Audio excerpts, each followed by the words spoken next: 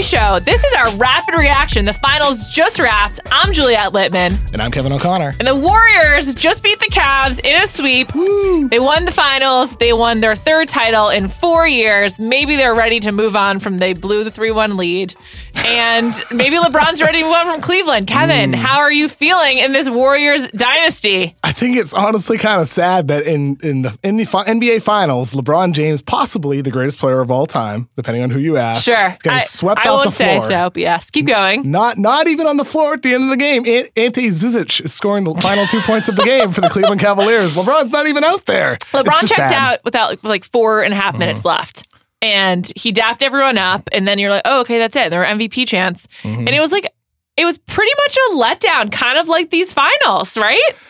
Yeah, there wasn't much of a celebration at all. It was pretty bizarre. So, Kev, when did you know that this game was over? As soon as the Golden State Warriors defeated the Houston Rockets, pretty much. But I would say Game 1 certainly gave a little bit of hope that Cleveland would have a chance. I think it was during Game 2, around halftime or so, when it's like, you know what? Golden State is who we thought they were. Yeah. And ever since then, Cleveland's had some little spurts where they've looked pretty good and competitive, but Golden State just has so much more talent on the floor, which is why I thought it was going to be a sweep going in. Right. And if anything, Golden State seemed a little bit more dominant than expected. I really thought LeBron would get a game. It's like so hard to ever bet against LeBron. I know. They had a game and JR threw it away. More on that in a second. I knew it was over when Klay was not out for Game 2 because the Warriors are so good because of their system, and because if Katie or Steph are off, like there's always Klay, and then there's like still Draymond to like hype them up or whatever. And so Klay being like the ultimate tough guy, like he's real, like maybe the toughest guy in the NBA.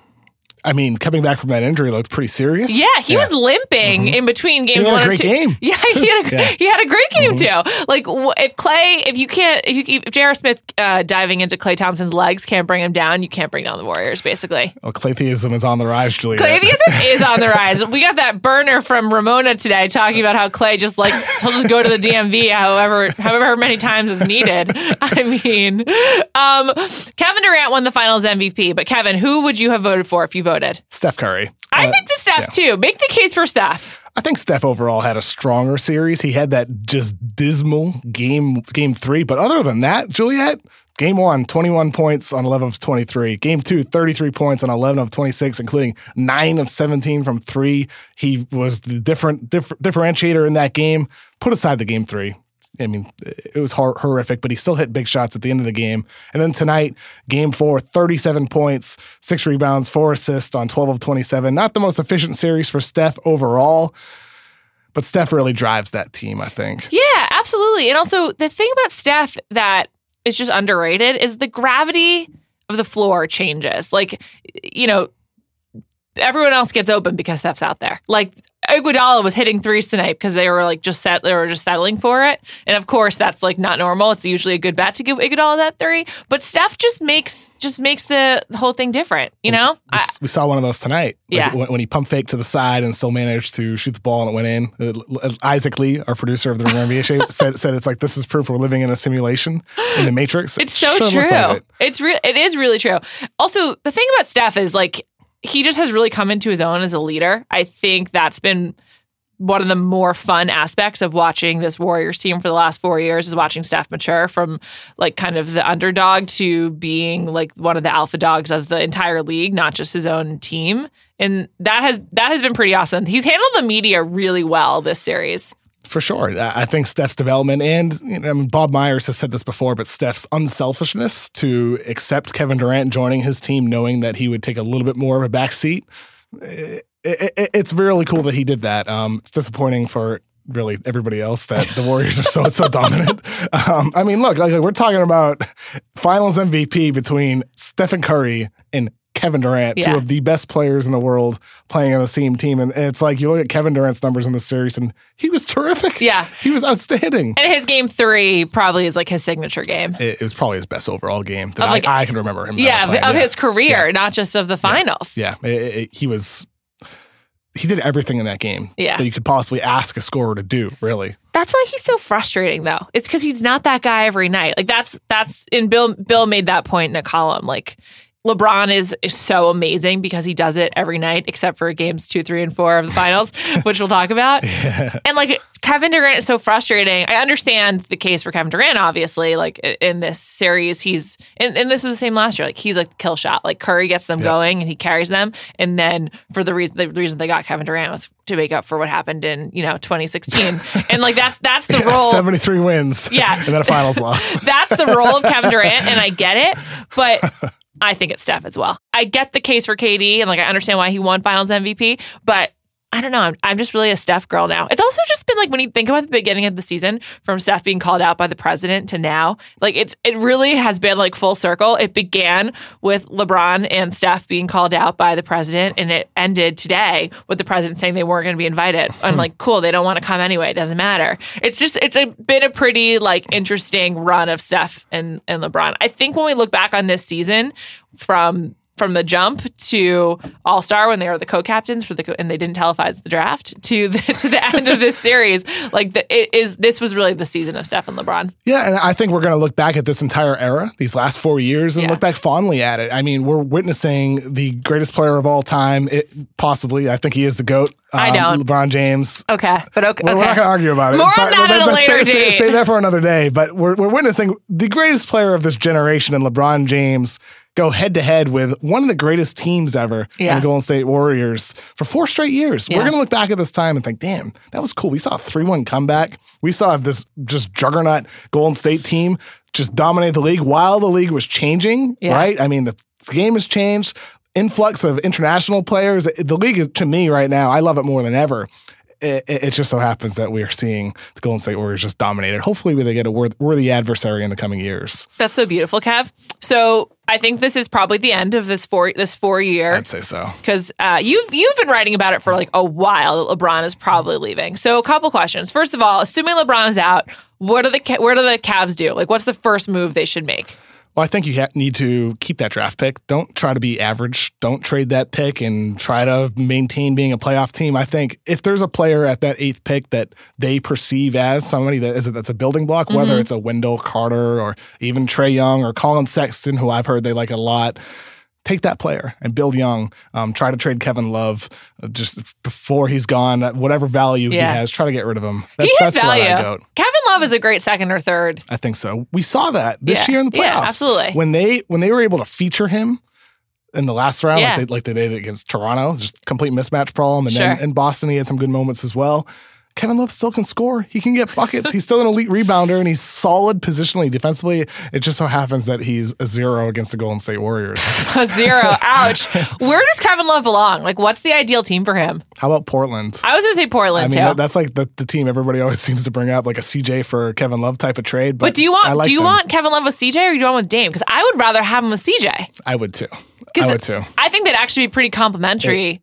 Players. If I were the Cavs, I would try to trade. If you're like against keeping the pick, try to trade that 8th pick with Kevin Love for Dame, and then maybe you entice LeBron to stay another year or 2. Who knows? Maybe longer. I also think Dame I mean, I know he's from Oakland, but like he belongs in the Eastern Conference because he can be great. Like he's behind like a couple of really good guards in terms of greatness in the West, but in the East he can dominate. Like who else is really like his competition? Like Kyrie Irving. That's it. And who knows if he'll recover. Frankie Nicotine of the New York Knicks.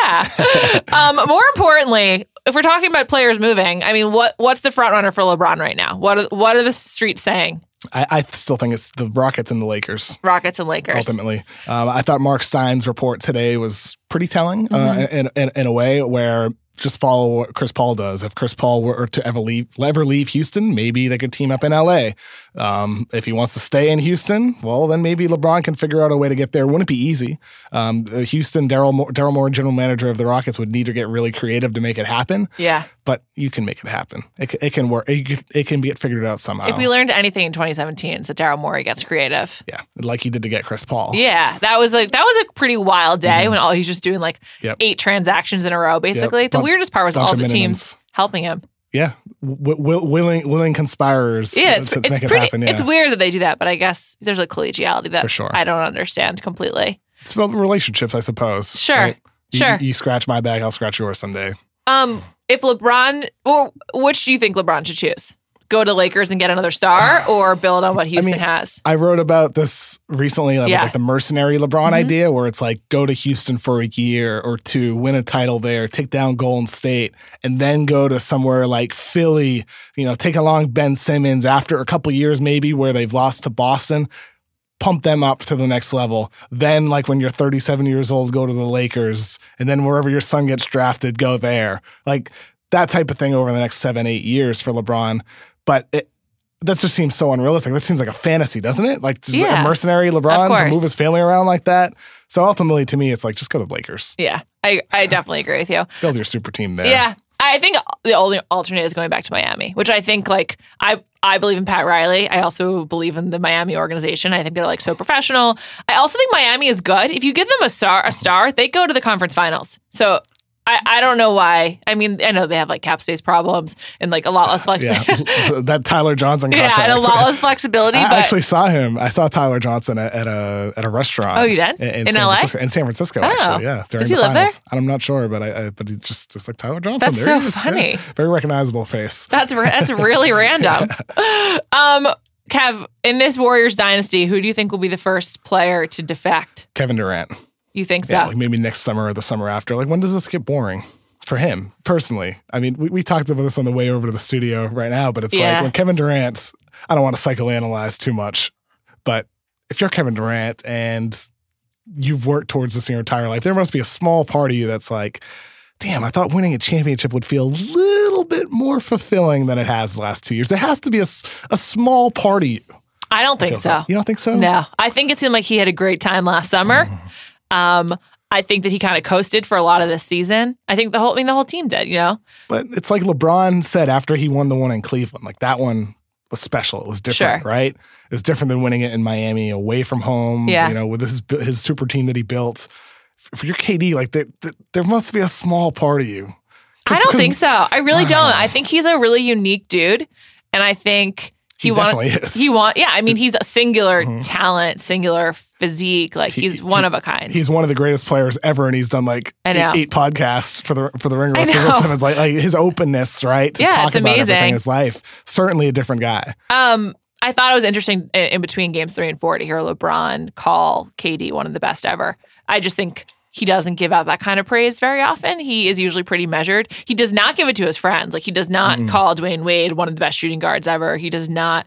He talks about Chris Paul in a really like familiar and like affectionate way, but he doesn't really talk about other people's skills like that. That really caught my attention. It's the truth. Yeah. I mean, he is one of the greatest players ever. And that's another part of it, Juliet, where with KD, there was a cover on Sports Illustrated many years ago, like about him being tired of being called the second best. Yeah. If you're KD, that's still gotta be there a little bit. Yeah. Where it's like, I don't want to be second best. Yeah, he still wants to be like the guy. Go somewhere and like we saw this in game 3.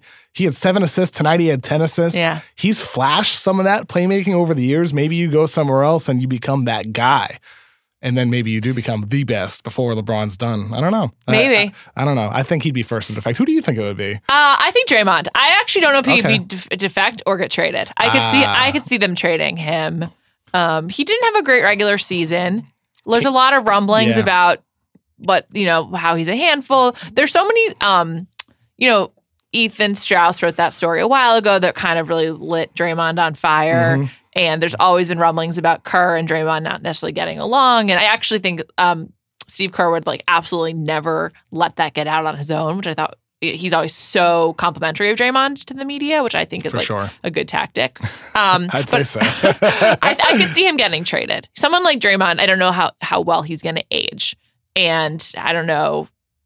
He's so essential to this team right now. But if they start building for the future and they want to like evolve and they kind of like plug Jordan Bell into that role or something like that, then Draymond's a little bit less important. Interesting thing is for the last year and a half or so, like various Warriors writers all on that beat have always said like they're going to go after Anthony Davis in a couple of years. Maybe Draymond Green is that salary that you use in that deal to try to get AD. Can you imagine AD and KD together? Oh my goodness. It's like the two. I don't want to think about it. It's like that would be like really fun to watch. I mean, Anthony Davis one of the reasons that series is so fun is because Drew Holiday is becoming the point guard he deserves. It would just be amazing to see AD in like a really functional system like that. It would be beautiful to watch AD with a player that's not DeMarcus Cousins post Achilles injury. Yeah. I hope Boogie comes back, but I don't know. I know, really tough. What did he make of LeBron's games 2, 3, and 4? Because he had an amazing game 1. They almost stole it, and then J.R. Smith threw it away. I mean, we'll just be talking about that for the rest of the time, so we can leave it for now. LeBron seemed to have a little less pep in his step, a little less belief in his team. What was it? I mean, I just like eye test wise, there was just seemed like he was not as committed as we saw in game 1. I mean, like with LeBron James, the line is way up here, like in the stratosphere for what LeBron needs to do to actually keep his team competitive in the finals. And for the last 3 games, he was still really, really good. Like he still nearly averaged a triple double, fairly efficient scoring. But you still would have.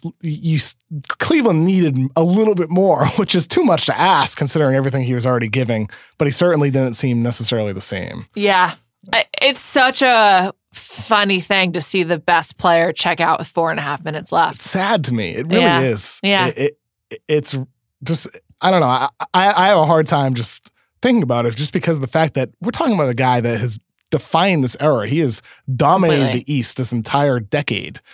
And yet he's just getting swept off the floor. I know. It's such a bummer. And you heard some rumors about LeBron, I think. Yeah. So I heard that game 1, something happened to his right hand. I'm not sure what exactly, but that his shooting hand. Something happened to his right hand. And I looked into it and it had heard there's nothing. And if there is something, he would never admit to it because he's played through stuff in the past. And like that's his role as the leader, is just to play through stuff. And, we've seen it. We see it when he turns his ankle and 1 minute later, he's hobbling around a little bit, but he's dealing with it. He's not going to the bench. So if there were a hand injury, it wasn't necessarily apparent. Sure. But he didn't shoot the ball nearly as well after game 1. His at-rim finishing numbers were dipped a little bit as well after game 1. Noticed he was using his left hand quite a lot around the rim. I also noticed that he used his left hand to dap up or pound all his teammates and the opponents as he checked out at the end of game 4. That was pointed out by Colin Orcutt from The Ringer. Yeah. Good observation. So maybe there was something, but look, he still was unbelievable. He was tremendous. He did everything that he needed to in the series. It was everybody else. Right. I mean, he didn't get anything from J.R. Smith. Kevin Love was not the Kevin Love that they needed him to be on the offensive end of the floor. Missed so many open jumpers.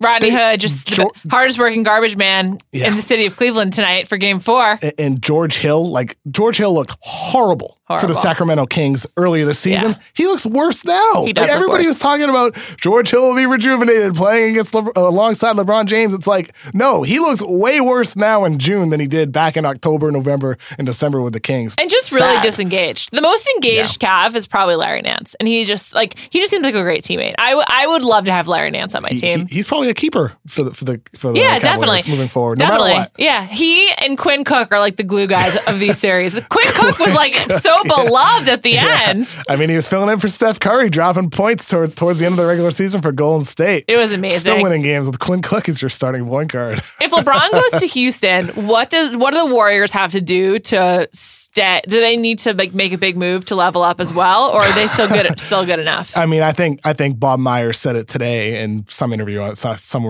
on the internet where he's like, they need to get younger. Right. I think that's the key thing. Sean Livingston, Andre Iguodala, those guys aren't going to last forever. You need to continue to add youth. Need to continue to develop Jordan Bell. Need to continue to try to develop Kevon Looney, even though I kind of think he sort of is who he is.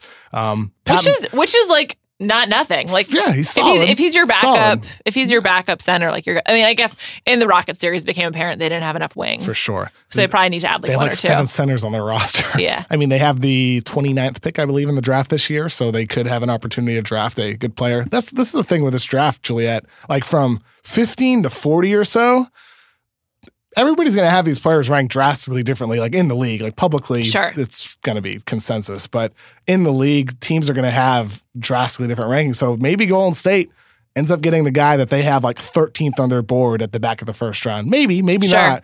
But they could end up adding a player that they perceive as a building block at the back of the first round just because of the way this draft is structured. One thing I recently learned from NBA world is that teams 100% do not compare notes when it comes to drafting. Definitely not. At all. And they're just trying to screw each other over and like get as much information as possible, which I kind of find fascinating because it is a league with so much, with both like equal measures of feuds and collegiality, which is why I love it. Like I love both ends of the friendship spectrum, but I find it fascinating that there is no note sharing. So like when you hear about Michael Porter only giving a workout to the Bulls and like only giving one team like a physical, like that's really significant because only one team, like that won't get out, basically, is the point. Like it raises red flags, but for sure. I was told by one executive that it's actually more common than you would expect that a player will take a physical with just one team and then that will be distributed elsewhere. Interesting. But still, it's still a relationship-based decision, I would think. Where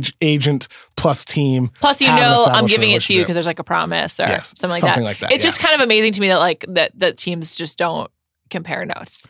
And it's also like, I never want to trade secrets. No offense to you. It's like doing a fantasy draft, though, Juliet. Like if you're doing a fantasy football draft, maybe with I your have friends. loose lips. I don't know, but no offense to you. But then the media becomes like pawns, like the teams use the media to try to like float rumors and whatever. That's why some of the stuff. I mean, not to go off the rails here, but some of the stuff with Sacramento, it's like, do they really not want Luka Doncic for the number 2? Like, are they really not considering him, or how much of this is just some type of smokescreen from Sacramento? The most gamesmanship of all of basketball happens around the draft, basically. Yeah, pretty much. Which is kind of, I think, one of the reasons it's so popular and people like care so much. Plus, like these the next potential. 3 weeks will be nuts for sure. I know it's kind of last year, the series it only went 5, and it still like felt longer. Like we always talk about how we wish we had more time between the finals and the draft. That's like the only a lot of time. That's the only silver lining of this finals. A lot of time, Juliet.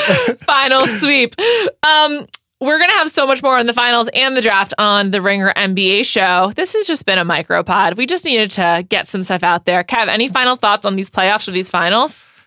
I hope next year Golden State in the finals, not before the finals, but in the finals has a real competitor to make this exciting, because if we get another year of this where it's a sweep or even a 5-game, finals, I think that's the point where it's going to be like, you know what, this is a bit much. Yeah. But we need a team to step up, whether it's LeBron and the Sixers or a reloaded Cavaliers with LeBron or Boston. We need a team that like really gives it to Golden State in the finals to make this the best, because right now I love the league more than ever. What would take it to another level, Juliet, is an exciting NBA finals with 2 juggernauts going toe to toe. I completely agree.